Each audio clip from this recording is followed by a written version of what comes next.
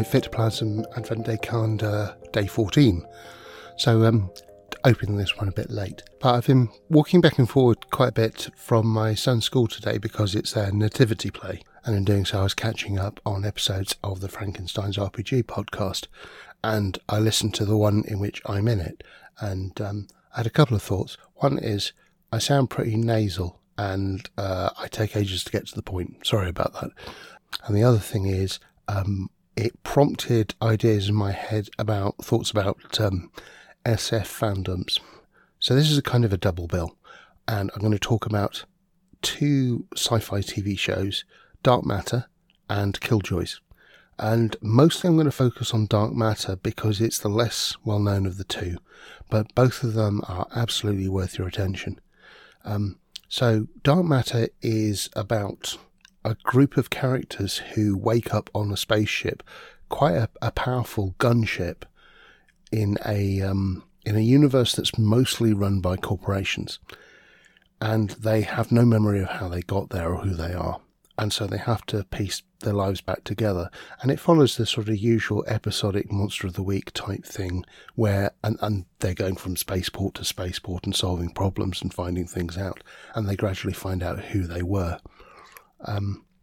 There are flashbacks to who they were, and spoiler ahead, they're not nice people. But they had their memories wiped, and that's a spot of redemption. And I thought that's such a fantastic hook into a series. So I mentioned that that universe is under a sort of corporate control. The powers that be are corporations, but there are other things going on. Little pockets of scientific concerns. One of the main characters seems to have superhuman powers, and it turns out that she has a whole load of nanites within her that make her stronger, faster, repair extremely quickly, even survive death by spacing.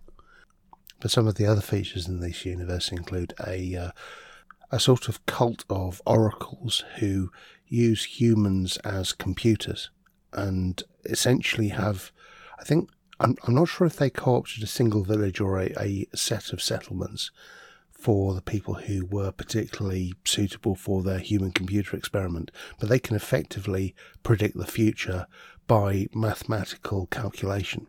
Will Wheaton makes an appearance.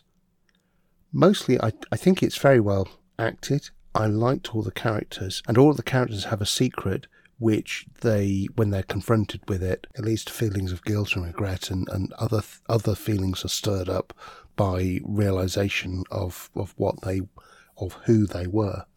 There's an obligatory you're all now in prison episode where they have to break out. Really good stuff. It's Canadian. One of the actors, the android, is played by an actor who later turns up on Lost Girl. She's the doctor there, and I can't remember the actor's name. She's fantastic, mostly because of the way that she plays an emotionless android who is struggling with their feelings, and also has superb comic timing. So on to Killjoys. That demonstrates one of the things that I thought Diaspora was really good for, namely having the sandbox in a sort of fairly small location, a couple of planets, and that's essentially what it is. And so one of the planets has a sort of ruling class of controlling interests, and another of the planets which is effectively an industrial town. And the Killjoys themselves are bounty hunters, so the story, the Monster of the Week stories write themselves. They're going to different places and apprehending people, but in the course of what they're doing, they find indication of an existential threat that is related to a sort of an alien green goop that transforms humans into effective immortals. And also they learn things about themselves which have previously been suppressed. The interesting thing is both Killjoys and Dark Matter feature a central character who is an absolute badass female martial artist, gun-toting, violent character, who doesn't fully understand their past, where they came from. That's also the plot of River in Serenity and Firefly. Popular idea, but it's all good stuff. So things that are gameable from Dark Matter, you've essentially got a bunch of characters waking up who have backgrounds that they don't know, and they have a set of skills that they can draw on, and they have a ship. So let's say you did that to a bunch of players. You're saying, I'm inviting you to make what you will of this sandbox and your skills. You give them a bunch of job opportunities. You throw in sort of communications from people like their handlers, but otherwise you can just let them go at it. And very satisfying to watch, partly because of the sort of gameability I felt. And it has a bunch of interesting characters as well. I've mentioned the female badass. There's also a male mercenary character with a past that he'd rather forget. There is a counter-agent. There's a precocious teenager who's a whiz with electronics and systems. There's the android, who is absolutely fabulous. Yeah, lots of good stuff to enjoy. And Killjoys, the setup is more that the characters are affiliated to a guild. So they rely on their connection with the guild to get jobs, and that drives the narrative. I think both of those are also more robust framing devices than Firefly.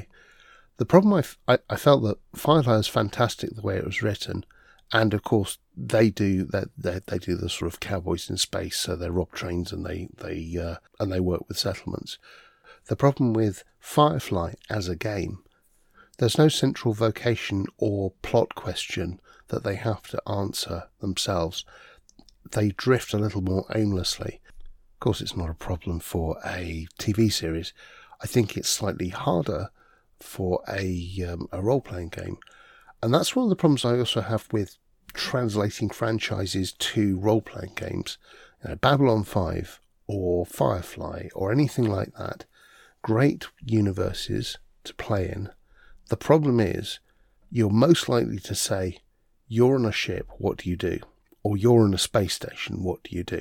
And that means, of course, you need the GM to do a lot of heavy lifting because they need to provide hooks and points of interest to come in rather than focusing everyone's attention on the one big question, which is, how do we lose our memories? Or how do we get this criminal? And which I think is a much better, more energetic hook into the action. I've actually got a Unisystem Firefly hack, which I think came about before the official Firefly game. There was Unisystem does All Flesh Must Be Eaten and some Planet of the Apes version and Conspiracy X 2.0, and they for a while they did like these little pamphlets of about how to convert their games into sort of particular settings, and one of them was Firefly. Except it was Firefly with the serial numbers filed off. And I think it was fairly typical of the sort of the period. I think I said in one of these earlier ones about people trying to do sort of more free-form narrative dramatic stuff, but only having a pretty clunky detailed system to work with. So you end up trying to force fit the sort of dramatic narrative thing into the system du jour. Not that Unisystem is a bad system. I think it's really simple to learn, simple to play, and the cinematic Unisystem is, chef's kiss. It's really good. Of course, that mostly engaged with Buffy and Angel and Buffy fan here. But anyway, I've digressed a bit. I have a problem with people trying to run scenarios about that are based on existing properties, and indeed games based on existing properties, because they often don't have the impetus that made the show great. Of course, the great thing about Babylon 5 in part was Sheridan having to run the station and things going all the time and having to do sort of those micro actions to fix things.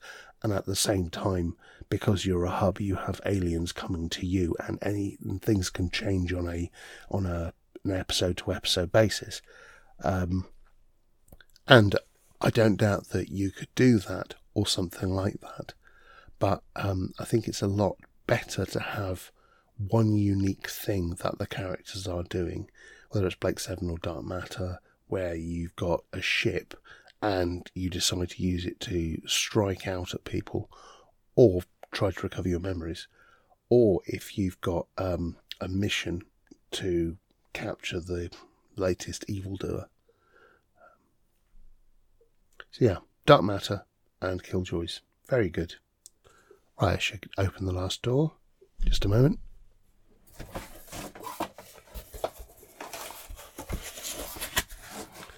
Oh, it's a blaster. Oh shit. Oh, I have to deal with something. Sorry, I'll speak to you next time.